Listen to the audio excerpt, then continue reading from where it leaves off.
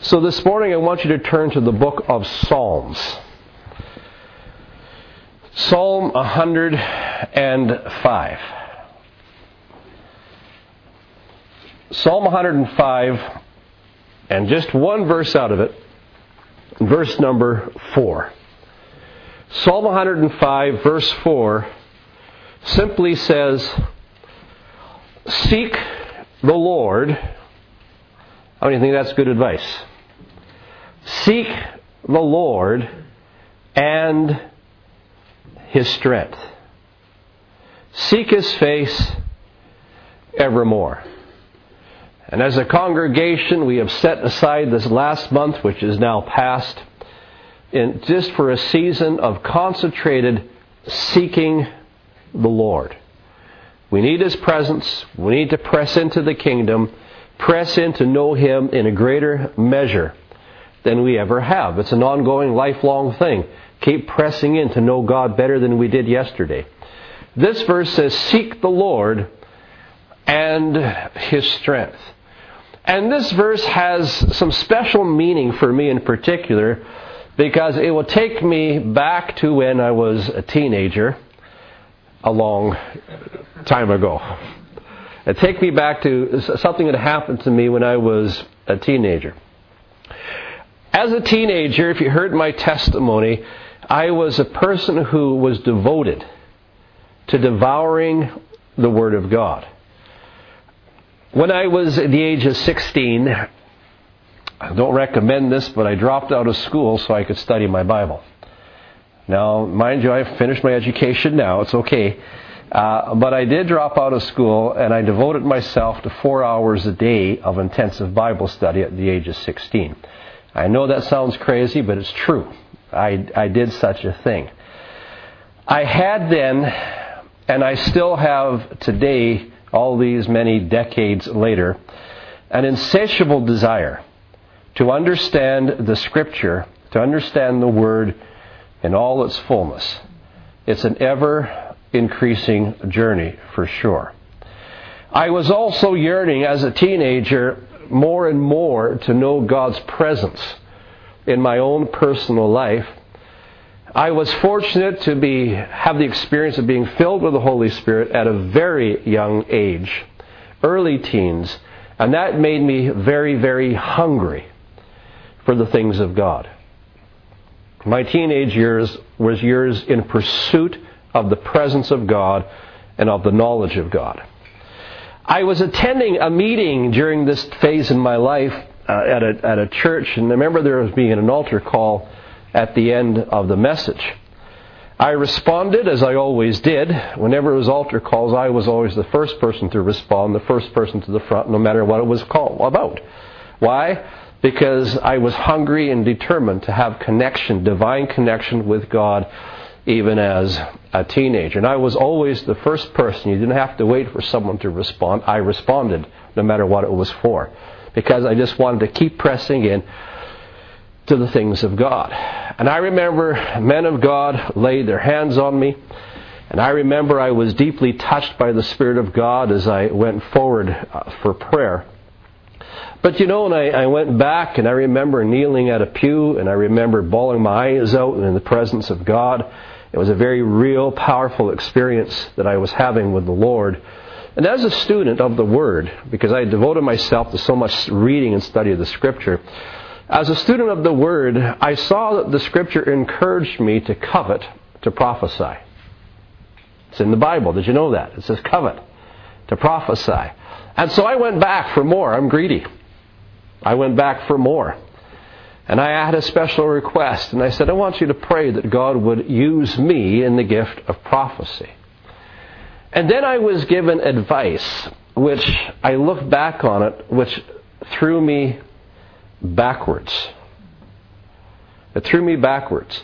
And the advice was this: seek the giver, not the gift. Have you ever heard that? Seek the giver, not the gift. Now here the problem for me was, as I was seeking the giver, I was seeking the Lord. I yearned for a more intimate relationship with Him. I was literally soaking myself and memorizing the Scriptures for hours a day. It's not an exaggeration.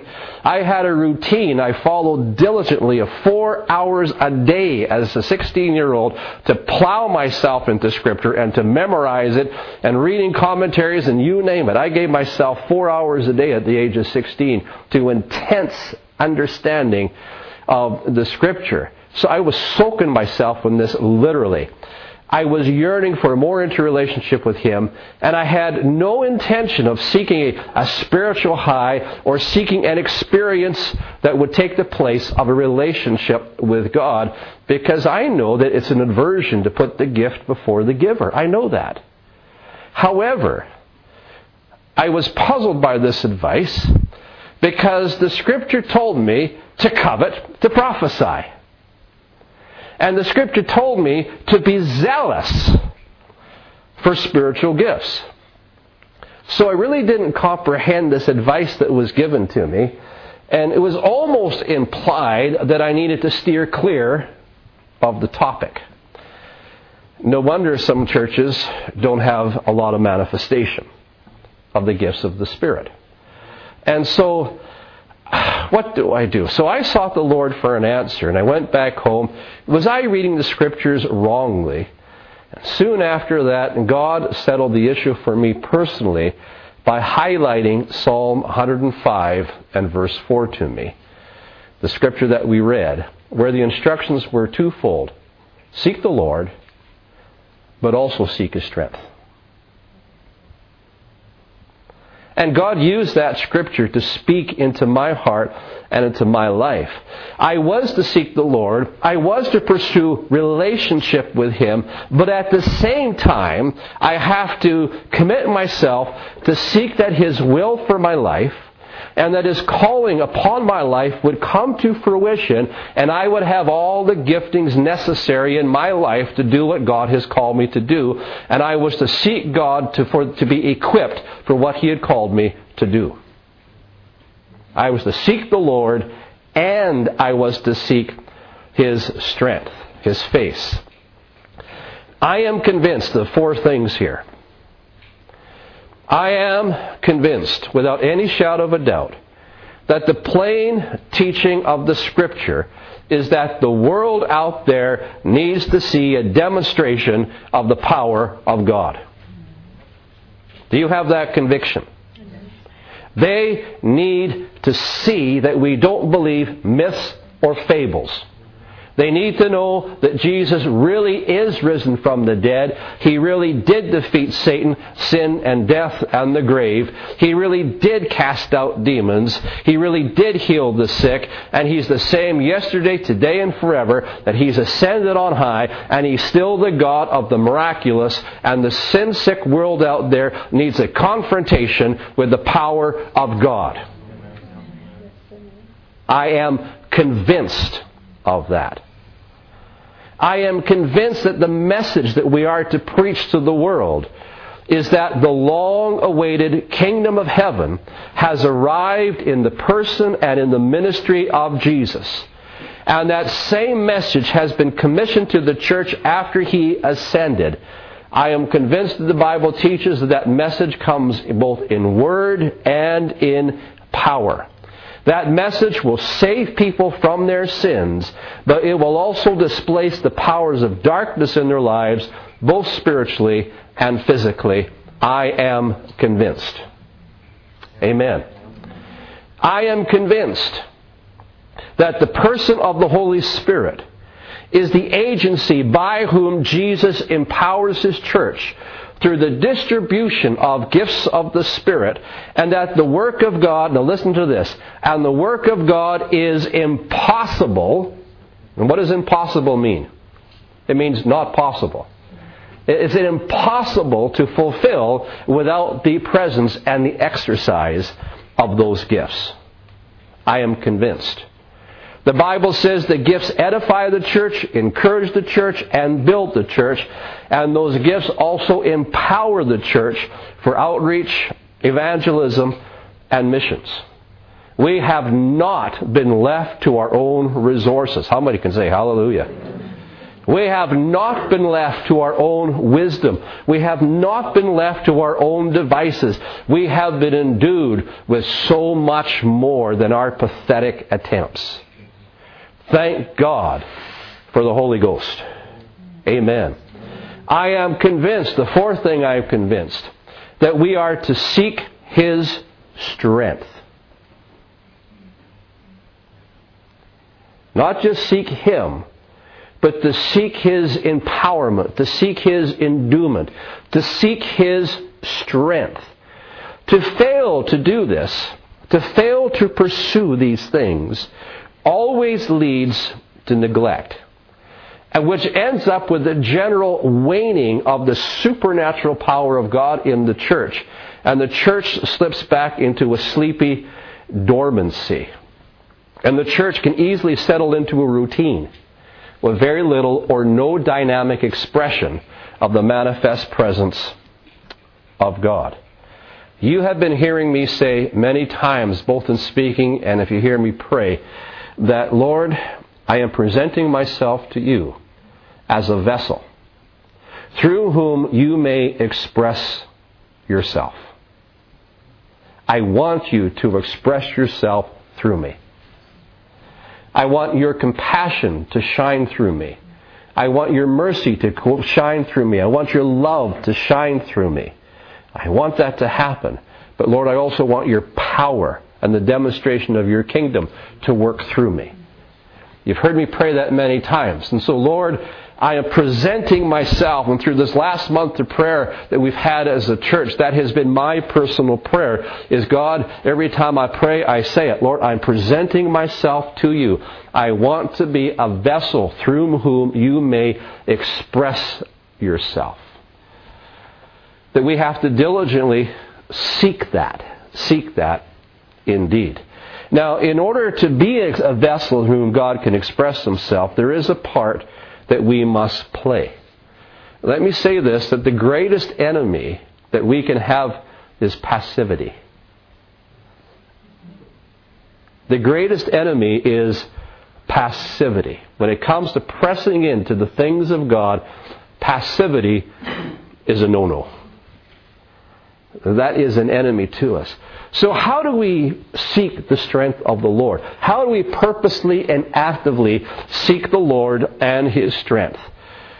First of all, let me suggest that there are two sides to this equation to seeking to making yourself available to God. There's two sides to the equation. God has got His side, and I've got my side. It's not all of God, and it's not all of me. It's always a divine cooperation, God working with us. There's two sides to this equation. There's God's side, and then there is our side. So let me first try to explore God's side of this. Let us understand how God gives supernatural gifts to His people, and it's important that we understand this. And there are two great misunderstandings that people would bring to this about how God will give us His gifts. Misunderstanding number one is that we think that the gifts are given to us as a legacy. Now, what on earth does that mean? Well, an example would be if somebody died and left you in their will, and you inherited a large amount of money simply because you're named in the will, then in that scenario, how many wish? I mean, in that scenario, you can do whatever you want with the money without accountability. It's yours. That is not, I repeat, not, that's spelled N-O-T if you're taking notes. That is not how God gives His gifts. They're not given to us for us to use whatever way we see fit. It's not ours to do that. That's not how gifts are given. The second common misunderstanding that people have is that they leave all the initiative to God. That we are simply passive receivers. This takes the view that if God wants to use me to lay hands on the sick, then somehow, I don't know when or where or how it ever happened, but one day it's just going to happen. No, it's not just going to happen. That's not true. If God wants me to prophesy, God's going to have to literally come over me and take over my tongue. You die going to the grave without ever prophesying, without point of view. That's not how it works either. Unfortunately, people have been taught by bad example rather than by Scripture. And we have seen brother or sister so-and-so who sometimes gives a prophetic word, and what happens is they somehow begin to shake and they can't even talk right anymore. And boy, that never happens to me, and I got to wait for that to happen. And it's a wrong impression. It's a wrong impression. God isn't just going to come and take over your being and force you to do something. That's a wrong misunderstanding as well. Neither of those two ideas is actually correct. The gifts are not given for us to use at our discretion as we see fit or according to our own plans. We're not to remain passive in this either. If we want to press into the kingdom of God, we have a responsibility. The proper way to view this is this. You are an actual recipient of whatever gift the Holy Spirit wants to impart you. And as such, you are, and listen to the word, an active partner. Not just a figurehead, not just as a passive instrument, but you are an active partner in how the gift is manifested. You're an active partner in how the gift is manifested. Every explosion of power in the things of the Spirit is always a combination of the sovereign manifestation of the Holy Spirit together with our cooperation and our human responsibility. The Holy Spirit provides the energy, the initiative, the anointing, whatever word you want to call it, and we cooperate. Some people who don't understand it has to be God and the person cooperating together, some people do all sorts of things and they will never receive teaching and never see correction because their excuse is, well, the Holy Spirit made me do it. The Holy Spirit made you do nothing. That's the excuse. We're not understanding correctly. The Bible teaches that the operation of a gift is clearly within the hands of the individual. 1 Corinthians 14:32, the spirit of the prophet is subject to the prophet. That means you, as a believer, you can control its manifestation, you can control its timing, and you can control the proper exercise of the gift. At no time does God just take over and you can't help yourself. That's not the case.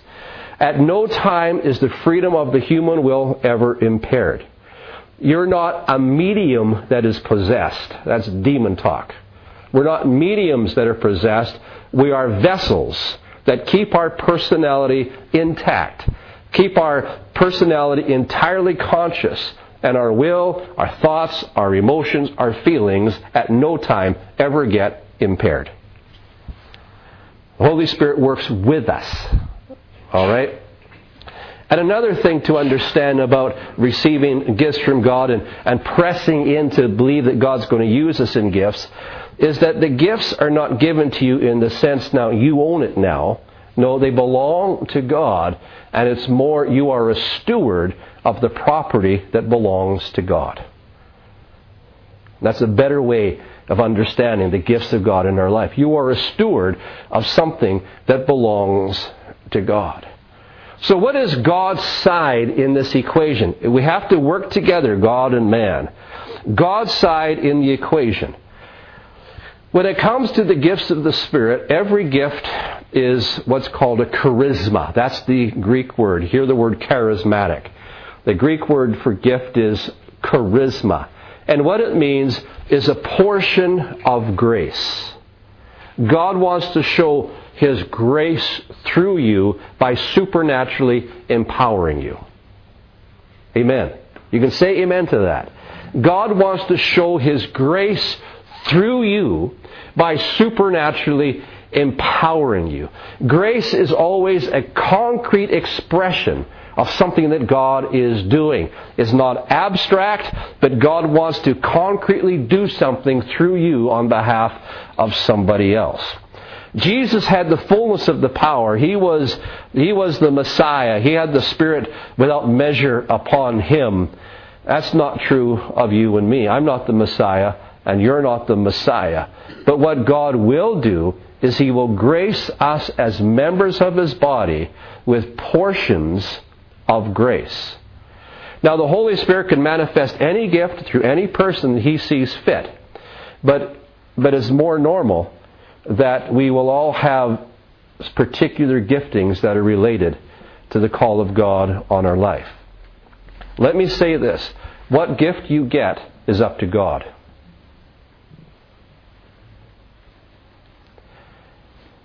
That's important. God makes the choices of what gifts. Now let's just read some verses in 1 Corinthians 12 to underscore that truth. God is sovereign. 1 Corinthians chapter 12, verse number 7 says, "But the manifestation of the Spirit is given to every man to profit everybody else." It's a manifestation of the Spirit. But verse number 11, after he mentions 9 types of Spirit manifestations, in verse 11, he says, "All these gifts are worked that one and self same Spirit, dividing to every man severally as He wills."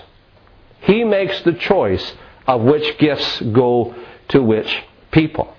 Verse number 18, it says, "Now God has set the members, every one of them in the body, as it has pleased Him."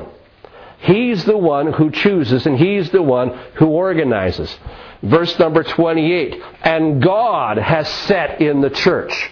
Now he talks about apostles, prophets, teachers, miracles, gifts of healings, but it's God who sets them. It's God who chooses. It's God who distributes. So the sovereign choice is the Lord's.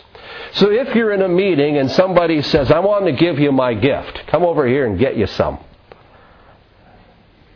Don't bother. That's not how it works. I can't transfer a gift from me to somebody else. That's just sheer nonsense. It's common, but it's nonsense. It just does not happen. Hebrews chapter 2 and verse 4, it says, "God distributes the gifts as He wills." Romans 12:6, "As God wills." Nobody takes that honor unto himself. It's the calling of God. And then after God distributes the gifts to us, He still remains in charge. Amen. He still remains in charge. He's the director of His own work. We are laborers together with Him, and we are to follow His leading and follow His direction. Now, in pressing in to seek the Lord's strength, is there something that you and I can do to help God make His choices? And actually, I think there is. Because the Bible teaches, 2 Chronicles 16:9, that the eyes of the Lord run to and fro through the whole earth, finding people to whom He can show Himself strong on their behalf. I know this much, that God is attracted to humility. Amen? God is attracted to humility. And I know this, that God delights in using people that the world rejects. I'm glad for that one. He delights in using people. The people that the world says are worthless, they're just poor, they're small, they're insignificant, they have no wealth, they have no name, they have no fame. And the world rejects such people as useless. And God says, I'll take them. I'll use them. As a matter of fact, I will use them to overthrow the wisdom of this world. 1 Corinthians 1, 26 to 29. God delights in taking the foolish things of this world to confound the wisdom of this world. I like what it says about Peter and John in Acts 4:13. The enemies of the gospel couldn't figure out how Peter could say, silver and gold have I none, but such as I have I give you. In the name of Jesus Christ of Nazareth, rise up and walk. And a man who was lame for 4 decades, and everybody knew he was lame. This was not a plant just to make it look like we got miracle power. Everybody knew this man. 40 years he was lame. Never walked in his life. And he went walking and leaping. He went praising God. And it caught the attention of thousands of people. You're talking about dynamic, explosive missions here. Caught the attention of thousands of people. And the religious people couldn't figure it out because they looked at Peter and John and said, they're high school dropouts. They're ignorant and unlearned men. God delights in taking people that the world rejects and using them and empowering them to confound and to confuse that very world. All you have to do is read the book of Judges, and who did God use? Who are some of the names in the book of Judges that God used? A lot of them, nobody would ever in their right mind would choose them. But aren't you glad that God is attracted to humility? Amen? God is attracted to humility. When God created you, He had a special plan for you. There's a DNA that is peculiar to you that nobody else in this world has. Perhaps that's a blessing. Nobody else has the DNA that you have. What that means is God has built into you right from conception. God has built into you certain characteristics into your nature and into your personality. Why? Because He wants to express Himself through you in a way that is unique to you that nobody else can ever copy it. I'll never be able to do the job that you can do. Never. And all I can say is hallelujah. That means I don't have to carry the load. I can never do the job that God has created you to do. And so when it comes, because you are unique, when it comes to the giftings, God will often take into consideration your peculiar temperament and your general makeup. He takes that into consideration. For instance, if you were created with a mind that loves to read and to study, and you have this analytical mind, if that's just how you're wired, then it's quite possible God will call you to be a teacher. And God will give you insights with words of knowledge. And you see things that other people just can't ever seem to see. And just therefore, you just have that insight, you have that ability. If you are a person who was brought into this world and you just have a strong will. Anybody have children with strong wills? You just have a strong will. And you're a daring personality. You are a risk taker. And that's built into your DNA. It's quite possible God wants to use you in gifts of power and workings of miracles because you're not afraid of risks. Matter of fact, you love the challenge of a risk. You see, there's some people, there's a lame man there, and Peter, we see him, oh poor man, he's been lame 40 years, we'll pray for him, Lord bless you. And I'll here to give, support you, mercy. There's other people who've got something else in their DNA. They're fiery natured people. Some people don't think before they act. Peter was one of those impetuous people who didn't think before he acted. Something rose up within him when he saw that man.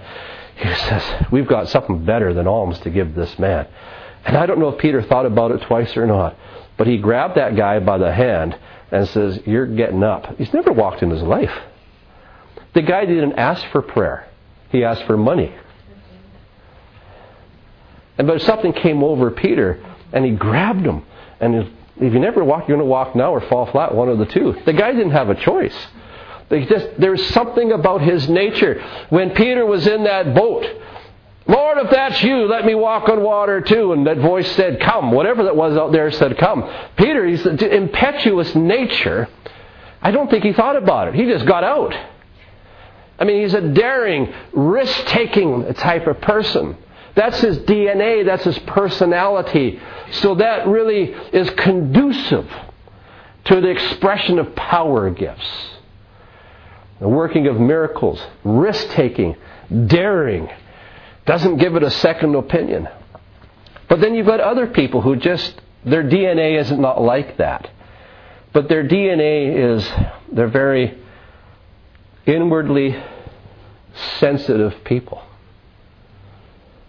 And if God has given you that kind of a temperament and disposition, it's very possible that God may equip you with what's called the discerning of spirits. And a power to discern things that other people can't feel or see. But you just know that you know certain things. Other people are blind to it, but you just know.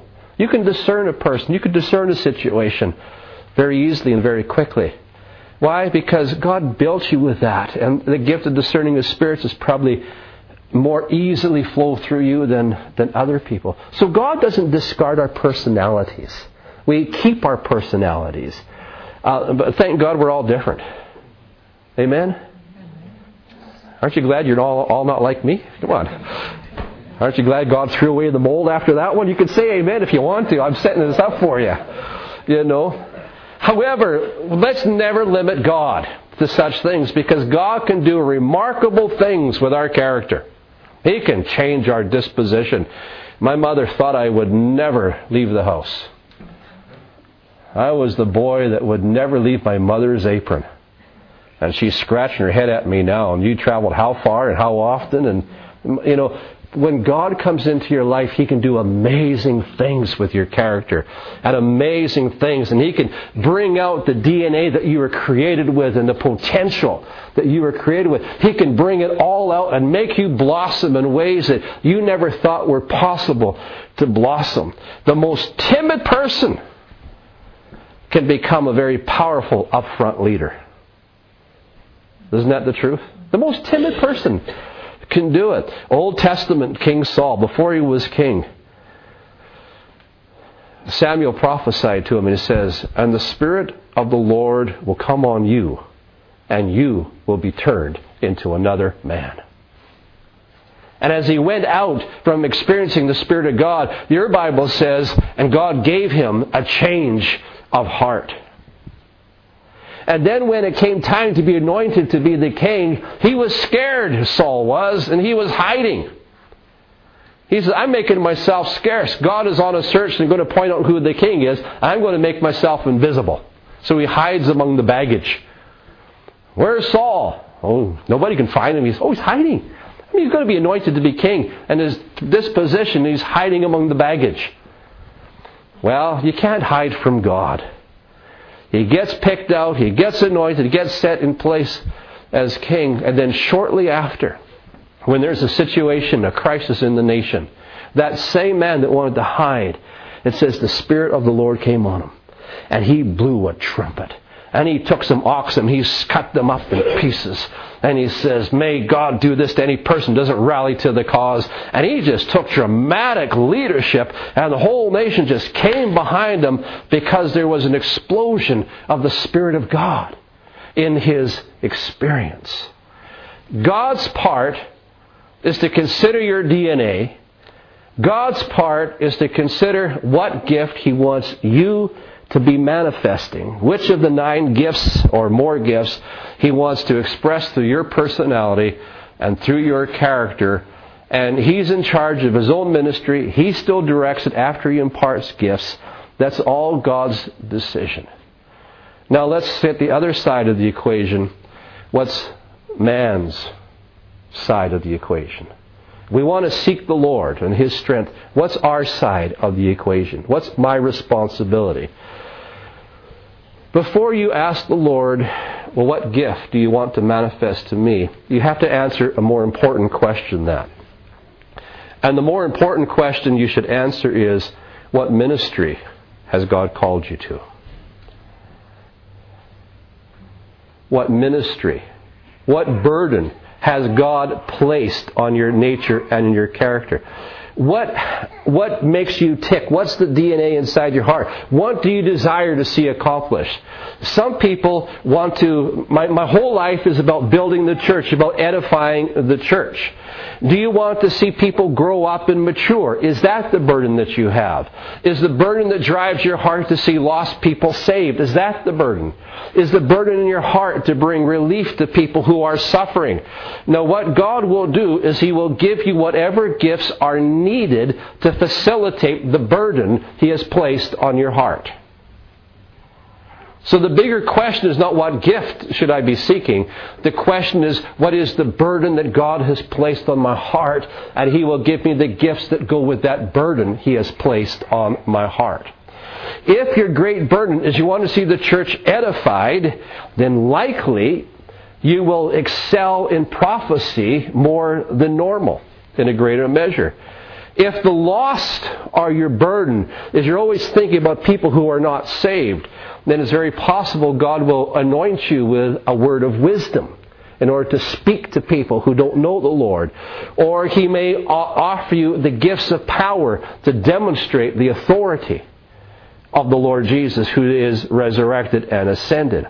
If your desire is to see people mature in their thinking, then likely God will anoint you with a gift called word of knowledge. The greater question is more concerned with what calling has God put on your life, what's the burden that's within your heart, and then God will give you the gifts to facilitate and express and fulfill the calling and the burden.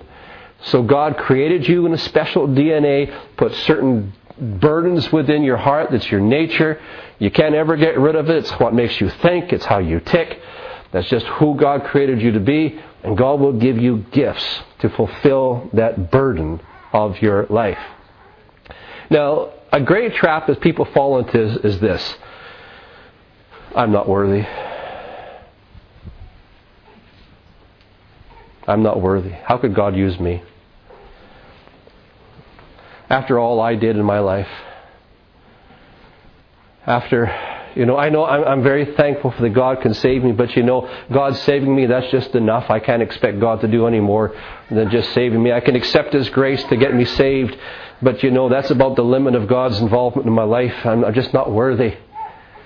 Guess what? Nobody is. Can I say that again? Nobody is worthy. It's called grace.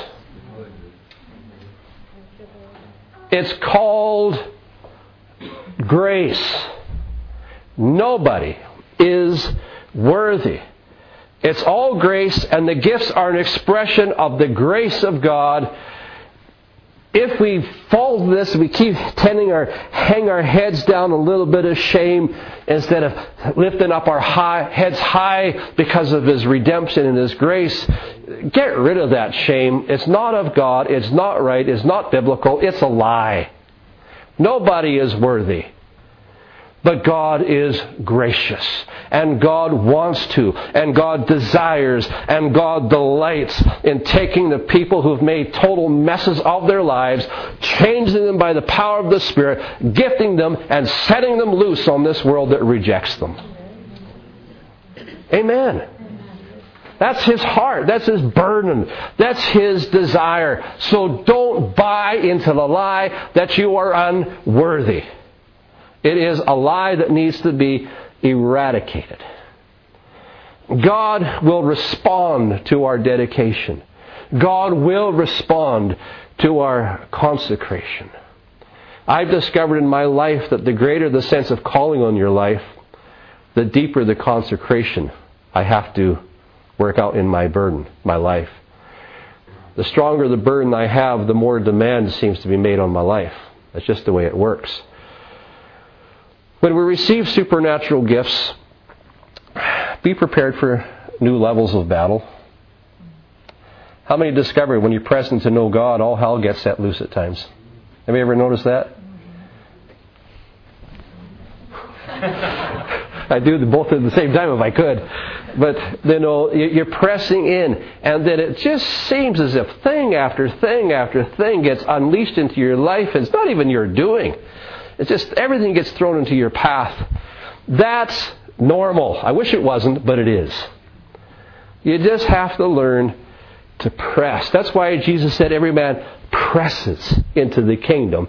Because as we set ourselves to seek God, to seek His face, and to seek His strength, there is an opposition out there that doesn't want us to break through in God. And so we need to learn to expect it. I wish it wasn't the case. I really wish it wasn't. But it is. And we just have to learn to keep pressing no matter what. We need to surrender ourselves. God has got a call on your life.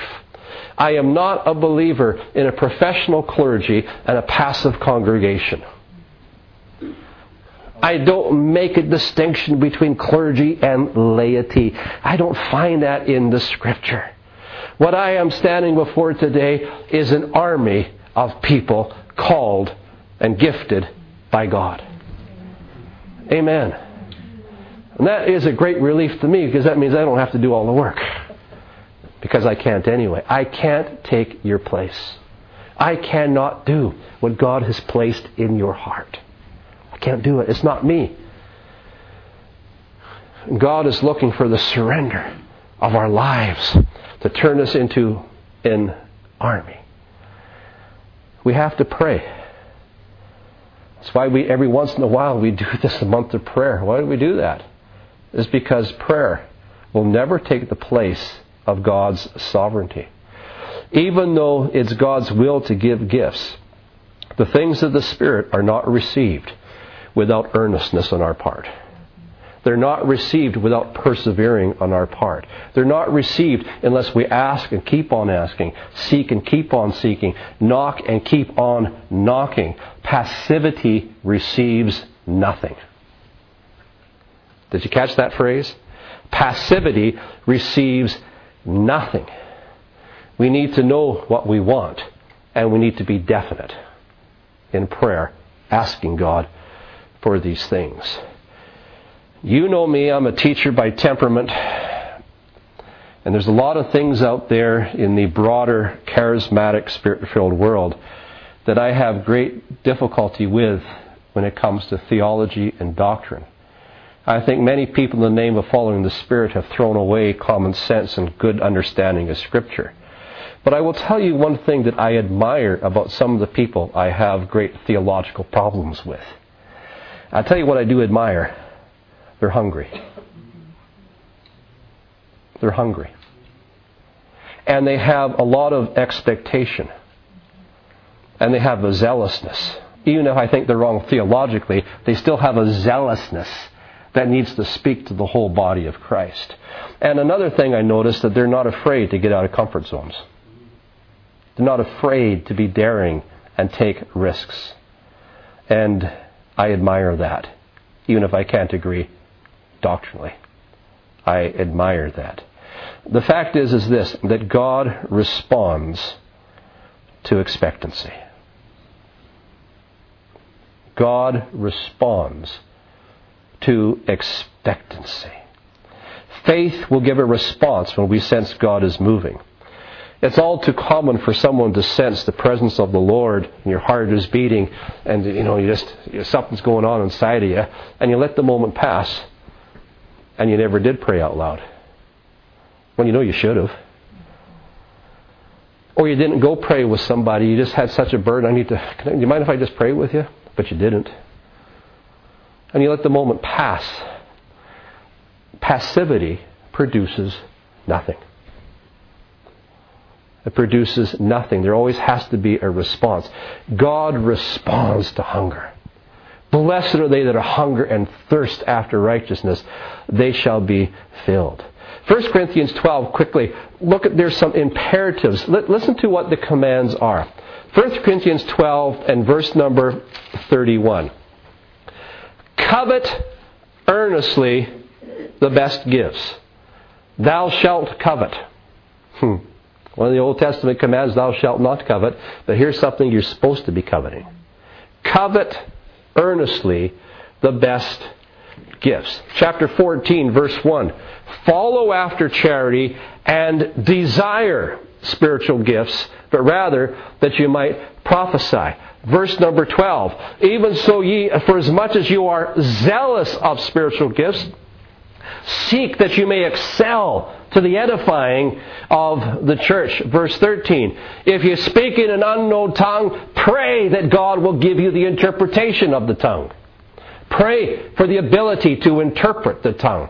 Verse 39 of this chapter, it says, wherefore, brethren, covet to prophesy, and don't forbid to speak with tongues. The Greek word in there is zelos. You recognize the word zealous? Zelos is the word. It means this. When it comes to seeking the divine enablement of God through your life, it means you are to covet earnestly. You are to strongly desire. In zealousness, seek to edify. You're to pray for the ability to interpret the tongue. All these words are strong desire. Be eager. Be excited about it. Burn with zeal. Exert yourself. Desire earnestly. Be heated about. Be boiling over on the issue. Be fiercely zealous. There's not a hint of passivity. But it's strong words about active, passionate pursuit of the things of the Spirit of God. Our responsibility is to seek and to press in with all of our heart. The Scripture puts a lot of emphasis on watchfulness. Generally speaking about the Holy Spirit, just generally speaking, we're responsible to not grieve. Ephesians 4:30. Don't do anything that causes the Holy Spirit to be sad. Don't create sorrow. Don't make Him uneasy by the way we think, our attitudes, words, or actions. Acts 7:51, let's not resist the Spirit. Don't run against Him. Don't strive against Him. Don't be averse to what the Spirit of God is doing. But when it comes to the gifts of the Spirit, there's certain commands. Listen to these commands. 1 Timothy 4:14, it says, do not neglect the gift that is in you. When it says do not neglect, that means don't make light of it. I mean, don't treat this as an issue of indifference. Don't allow this to be unimportant to you, and don't leave it on the back burner of your life, as if it should be there for the rest of your life. Don't leave it on the back burner of your life. Don't neglect it. Don't treat it as unimportant, and don't have an indifferent attitude towards it. 2 Timothy 1:6, stir up the gift that is in you. That means bring the bellows out and start pumping it to get some oxygen and some air on that coal that's about to die out. Don't let the fire burn out. Blow on the coals and give new life to that which is perishing. Exercise the gift that God has given you. Stir it up. 1 Thessalonians 5:19, don't quench. That means don't suppress it. Don't stifle it. Don't throw water on the fire. Don't extinguish the flame. 1 Thessalonians 5:20, don't despise prophesying. Don't have contempt for the gift, or make it of less importance just because you've seen people abuse it. The answer to abuse is not non-use. It's proper teaching and instruction. Amen? So God has called us into the ministry of the kingdom. The kingdom comes in word, and the kingdom comes in power. Forgive me for the repetition, but there is a sin-sick world outside these doors that needs to be confronted with the power of God. Amen? Sinners need to be healed. Sinners need to be delivered. There are prophets of Baal out there that need to be called to a contest with a fire falling down on Mount Carmel. The world needs to be put on notice that Jesus is alive. Amen? Are you in harmony with me? The world needs to be put on notice. How is it going to happen? It happens when the church accepts the responsibility to take ownership and press into the things of the kingdom, and press into the kingdom, and get rid of our sense of unworthiness and keep asking, seeking, and knocking, and pressing, and nobody take it as a matter of indifference. God can't use somebody else to do the work He's called you to do. I can never be you. And you're needed. I'm not the whole body. You're not the whole body. We need to press in. Will God move supernaturally without preachers? He can, but listen carefully. He chooses not to. How can they hear unless someone be sent? It says in the book of Romans. Can God use angels? He can, but ask Cornelius. An angel came to Cornelius and said, go find yourself a preacher. Go get Peter. How will unbelievers be delivered? The church needs to be endued with power from on high. Luke 24:49, you tarry in Jerusalem until you are endued with power from on high. So let us have expectancy to receive from God. Let us determine, just like those disciples were told to tarry in Jerusalem.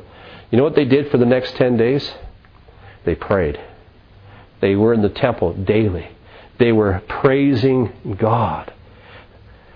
Let us not allow fear, doubt, or unbelief to paralyze. Don't let a sense of unworthiness paralyze us. Let us learn to respond in faith that when we do sense God, we get out of our comfort zone and we do open our mouth and we do pray, or we do go to somebody, or we do prophesy.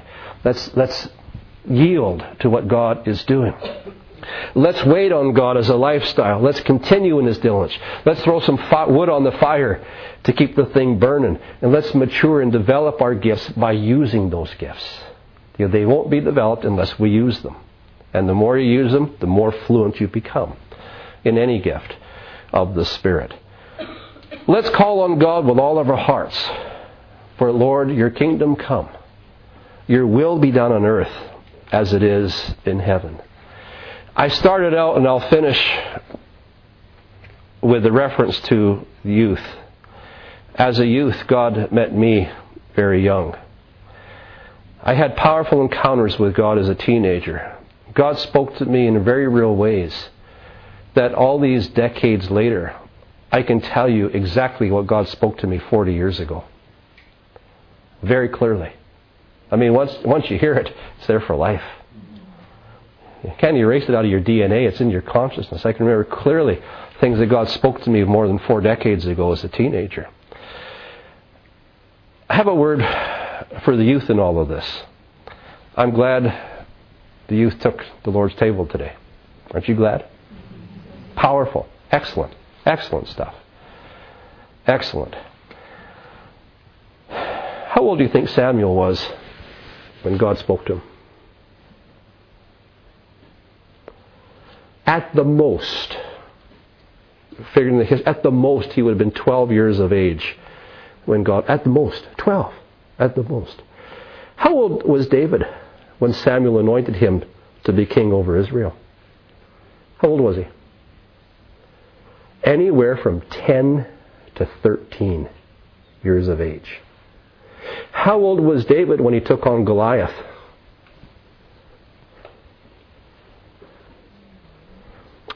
15, 16, or 17. That's all he was. He wasn't old enough even to enlist in the army. Listen to this one. How old was Joseph in the book of Genesis when God spoke to him in dreams? We know exactly, because the Bible tells us he was only 17. Here's another one. How old do you think Daniel was when he was carried into captivity? And the king wanted him to eat that special meat, and Daniel stood up to the king and says, no, I can't do that. How old do you think Daniel was? You have to remember that he served the Lord after that for another 7 decades. After that. How old do you think he was when he stood up to the king? He was barely a teenager. How old do you think Mary was when the angel appeared to her and says, you're going to conceive supernaturally? Was she 13? Was she 14? How old do you think she was? Here's a good one. Old Testament Zechariah. 14 chapters. How old do you think he was when God called him and started the prophetic ministry? You know how old he was? He was a teenager. Isaiah had a vision. I saw the Lord high and lifted up, and his train filled the temple. How old do you think he was? Because after that, he had another 4 or 5 decades of ministry after that. How old do you think he was? He was a teenager. Listen to this one.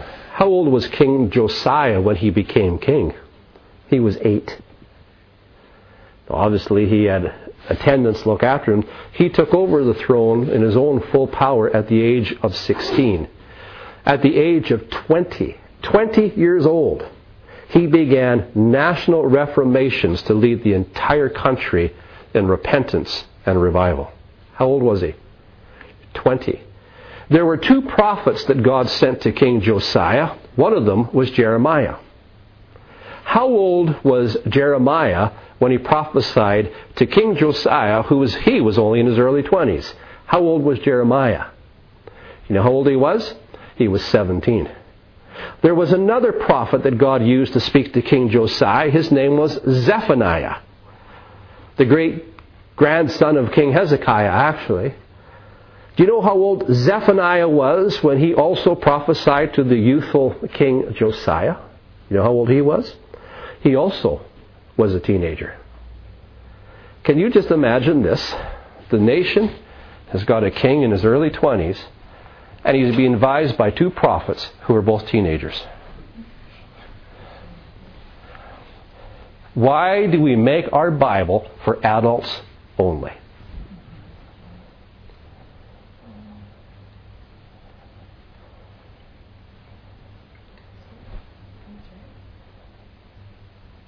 Why do we make our Bible for adults only? Thank God for the youth. Thank God the Scripture says, I'm going to pour out my Spirit on all flesh, and your sons and your daughters will prophesy. Amen. So youth, let me just encourage you. Don't wait till you're an adult. God wants to speak to you now. God wants to invade your life with visions and dreams now. God wants to speak words into your heart that will never escape you for the rest of your life. He wants to do it now. I have a testimony that doesn't say, look what God rescued me from. I have a testimony that says, look what God kept me from, because He spoke to me as a youth. I think that's the better testimony. It doesn't bring in the crowds as much, but it's the better testimony. It's the better testimony. Let us offer ourselves as vessels to God, through whom He may express His compassion and express His power to a world that needs demonstration of the power of God. We know that God wants revival. We know that God's not willing that any should perish. We know that God wants all to repent and come to everlasting life. But He's not going to do it without us. And His part of the equation is to give gifts. Our part of the equation is to press in and to seek Him and to press in and to seek Him, so that the calling of God on our life is enriched by His gifts, so that we can express the power and the nature and the temperament and the character of the kingdom of heaven through people who have yielded themselves to God. God's not going to bring revival without us pressing in. It's how it works. It's our responsibility. Amen. Amen.